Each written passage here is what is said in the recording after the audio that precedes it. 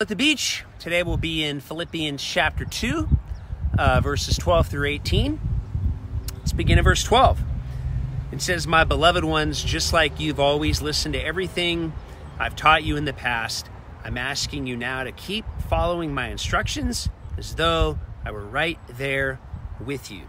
So it's really important in life that we seek advice because it shows humility, but also we need wisdom with our humility so that we can know who we're supposed to get advice from.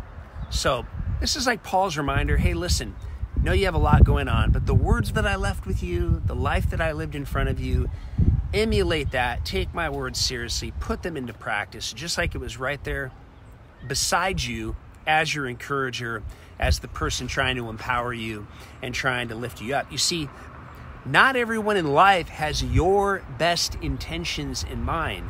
Some people are trying to use you for what they want. And you want to seek out people that have your best interest in mind, and that it doesn't have anything to do with them. The Bible refers to this role as the role of a shepherd. A shepherd takes care of sheep, not for the shepherd, but for the interests of the sheep, for doing what is in their best interest. So this is the godly relationship that a sheep has with the shepherd, and that a shepherd has with the sheep. This is the relationship that Paul had with the church that he helped to start in Philippi. So he says, now you must continue to make this new life fully manifested as you live in the holy awe of God, which brings you trembling into his presence. So God has... He gives us glimpses of what he wants to do in our life, in us and through us on a daily basis. These moments of where we get that glimpse, they can come in worship, they can come in prayer, they can come in a conversation with someone else. But God will always give you like a glimpse into what he wants to do in you and through you. And that glimpse provides energy and encouragement and enthusiasm so that God's full will can be manifested in your life, not just a little bit of it. And every time you get one of these glimpses, you'll always be left kind of trembling in God's presence a little bit.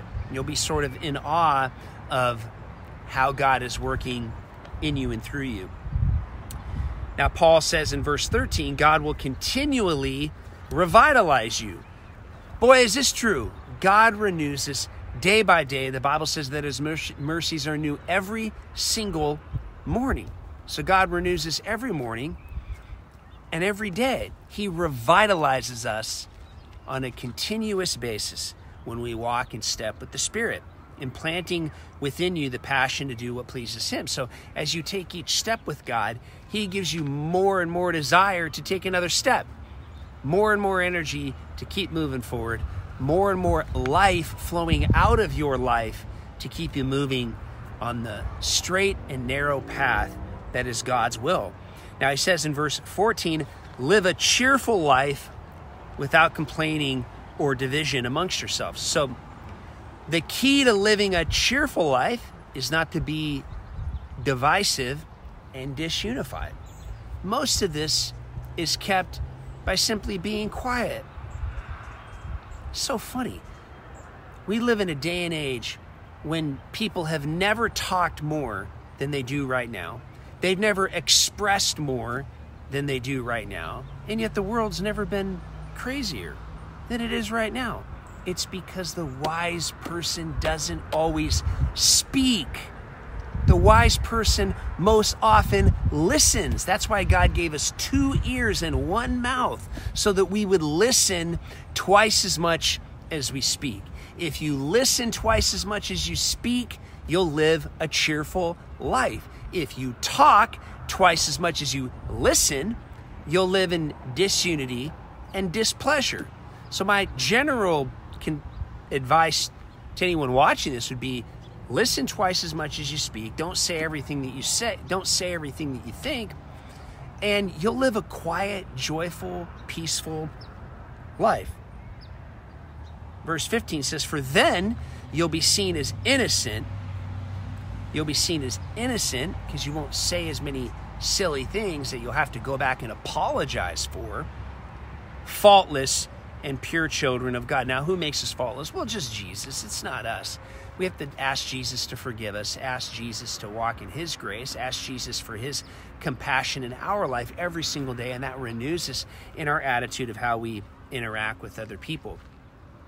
He says, even though you live in the midst of a brutal and perverse culture. So that's the reality of the world that we live in. Not everyone is kind and compassionate and loving and uplifting. We live in a brutal, perverse culture, and we are to shine like stars in the midst of that, most often by living a quiet, joyful life where we pray and try to bless others. He says, for you will appear among them as shining lights in the universe, holding out the words of eternal life. You see, when you live a cheerful life, a prayerful life, a quiet life, that's what makes you stand out, not all this other stuff. A prayerful, quiet, cheerful life is what it means to shine like a star.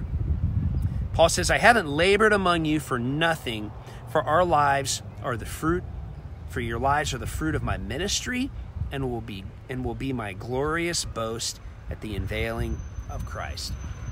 All the effort that you put into making disciples, all the effort that you put into impacting people's lives, they are the reward of the life that we live here on earth. All of the different people that choose to love and follow Jesus every single day. Look at verse 17. He says, but I will rejoice even if my life is poured out like a liquid offering to God for your sacrificial and surrendered lives of faith. Now remember, Paul's writing this from a prison cell.